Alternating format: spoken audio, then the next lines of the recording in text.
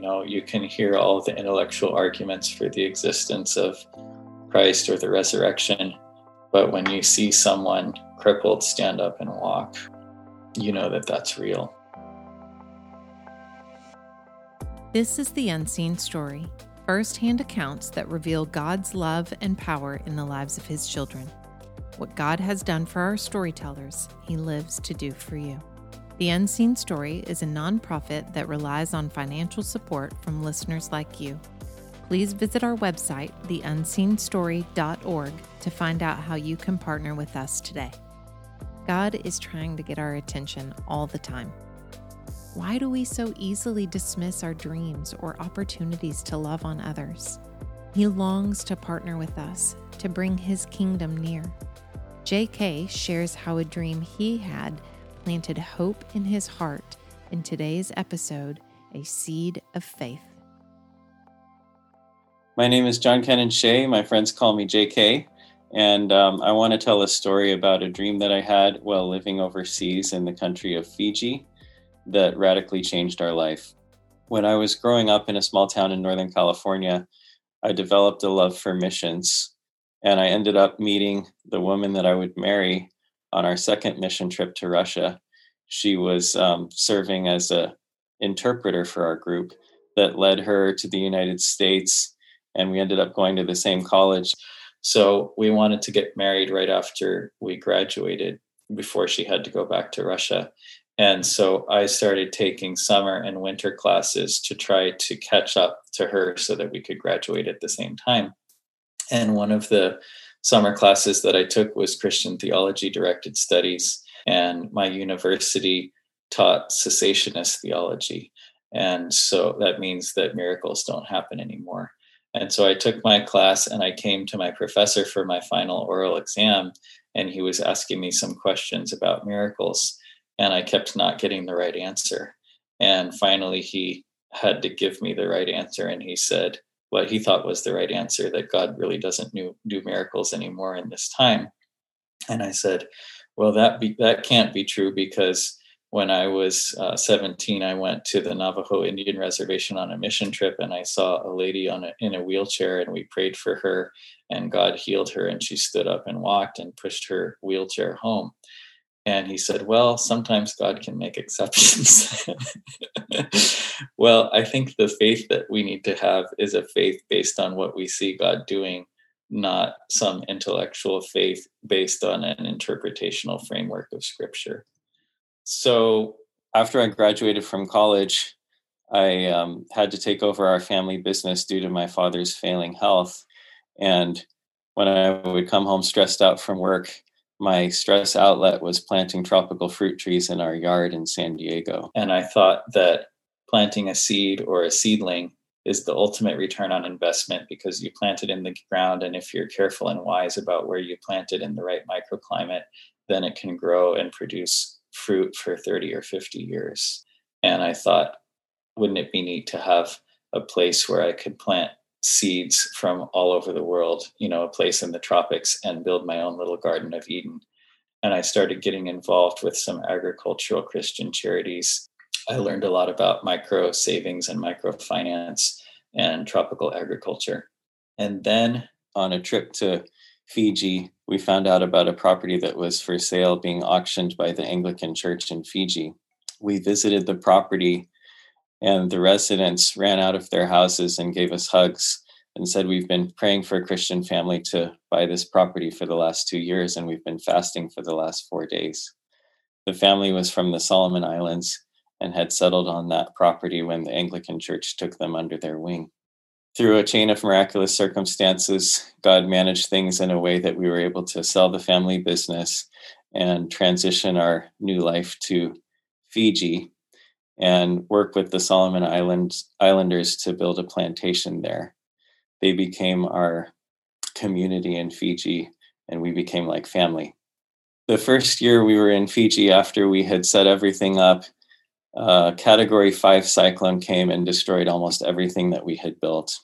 We took a trip back to California and regrouped, and we were very discouraged, and my wife especially. And she said, look, if this is how it is, I don't want to be living there. Let's just sell our property and move back to America. And I said, well, we can't sell it when it's in shambles. So let's get it back in order. We'll take a year and get it back in order. And then we'll decide what we're going to do, whether we're going to sell it or whether we're going to rent it out.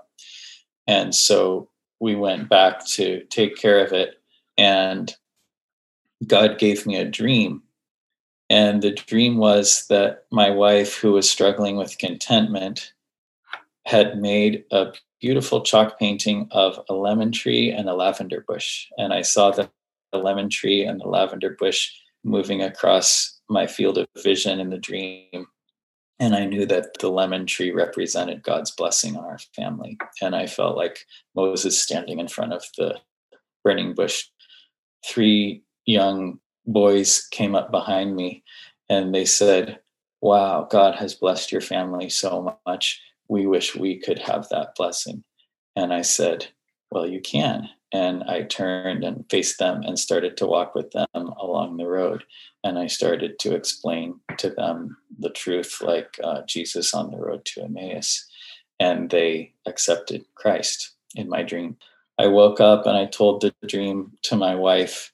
And I said, you've been struggling with contentment, but I believe that time is coming to an end, because in my dream, you had creativity overflowing in art, which was not usual for her. And I believe that this dream is a promise that God is going to pour out his blessing on our family and his love, and that it's going to overflow to other people. So a few months later, I went to my sister's wedding, and the sound guy for my sister's wedding had just lost his house in the Paradise fires in Paradise, California. My sister chose him as the sound guy because she wanted to bless him and help him get back on his feet after losing his house. And after the wedding, at the reception, he said, I've done hundreds of weddings, but as soon as I drove on this property, I felt something different. And whatever it is, I want it. And so I explained to the sound guy the gospel, and I told him our story, and he prayed with me to accept Christ. A few months later, my son injured his foot in parkour, and the next day it wasn't getting better. And I said, well, let's go on a bike ride and work it out, and I bet it'll feel better after the bike ride. So we went on a bike ride, and his foot was not better. And so I said, all right, well, let's sit down and let's watch this documentary that we've been wanting to watch. And it was called Christ in You, and it was about healing. And after finishing the documentary, my son Daniel just could not sit still. And he was fidgeting all around with excitement. And he said, that is so awesome. And I said, Daniel, what's so awesome? And he said, seeing Jesus heal people. And I said, well, Daniel, do you think that God put that in your heart for a reason? Do you think that he wants you to ask him to heal people? And he said, maybe when I'm a grown-up. And I said, well, Daniel, God doesn't have to only use grown-ups. He can use kids sometimes even more, because they have more faith. And he got all excited and started fidgeting again. And I could tell he really wanted that. So I went over to him and I put my hand on his foot and I said, I'm going to pray for Jesus to heal your foot, but that he'll only do it as a sign that he wants to give you the gift of healing, and that he wants to answer his promise that he gave me in the dream to make his blessing and love overflow from our family out to others. And so I prayed in Jesus' name that he would heal his foot, and he said it got warm and then was instantly healed. And he stood up and started jumping around and started crying. And he ran into the other room to see mommy and started crying and showing her. And I have it on video. And then he went into his room and cried for 10 minutes and came out. So a couple of weeks later, I told him that we were going on a run the next morning because we had been doing homeschool PE. And his older brother was a great runner, but Daniel was not a good runner. He could never have the right form. And so I was always talking to him about his form. And he would usually keep up for about a quarter mile, and then we'd have to turn around and go back and pick him up. And so he ran with us for 3.5 miles. And after 3.5 miles, I said, Daniel, how can you run for 3.5 miles? You've never been able to do more than a quarter mile before. And he said, well, you told me that we were going running this morning. And so I prayed that God would make me a perfect runner, and he did. So he had two examples of faith that benefited him, his healing of his leg, and then God making him a perfect runner. And I said, well, Daniel, we prayed that God would use you to heal others, right? Are you ready when the time comes for God to use you to heal someone else? And he said, yes, I think so. And so about a week later, we had a Fijian woman come to our house, and she was about 50 years old, and she had a life-threatening ovarian tumor that was the size of a basketball. And you could see it. She looked like she was pregnant. And she said she had been to the hospital, and they told her that they couldn't remove it because she would bleed to death because it was so big. She asked Daniel if he would pray for her, and he put his hand on her tummy, and he started praying. And she said that she felt little flicks inside her tummy while he was praying. And within 3 days, it had shrunk down, and she was dancing in church. And she said she could barely walk before that. So she was so happy to be dancing in church. And then within a couple of weeks, it had shrunk down enough to where she was able to go to the hospital, and they were able to remove it. And so it was a huge miracle. And then we went to church, and there was a man who had diabetes, and one of his legs was twice as big as the other. And Daniel prayed for it, and a week later it was back down to the same size, and his symptoms of his diabetes were healed. And there have been many, many other examples of healing that have come about since then. And so when we see God doing something, that gives us a seed of faith.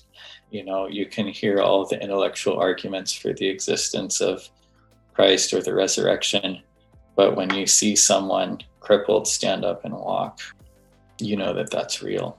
And Jesus teaches us to pray, thy kingdom come on earth as it is in heaven. That means that his kingdom is already in heaven, and it needs to come to earth. And he doesn't teach us to pray only that salvation will come to earth. He teaches us to pray that the gospel of the kingdom will come to earth. That's the conclusion of what I feel God is doing in our family, is fulfilling his promise to spread the gospel of the kingdom. Thank you for listening. If you enjoyed today's story, we think you'll also like Dave's story, Radical Love, and Brandon and Chelsea's story, Going All In. They'll be linked in the show notes below. We encourage you to ask Holy Spirit what he wants to say to you through this story. We invite you to partner with us through your God-given resources of time, prayer, and finances. Without your sharing, these stories don't spread to those who need them. Without your prayers, we are limited in what we can do for the kingdom. Without your finances, these powerful stories of God's supernatural love go untold. God has called us to share his stories, and we invite you to be a part of that mission. For more information, be sure to check out our website at theunseenstory.org. Thanks so much for listening.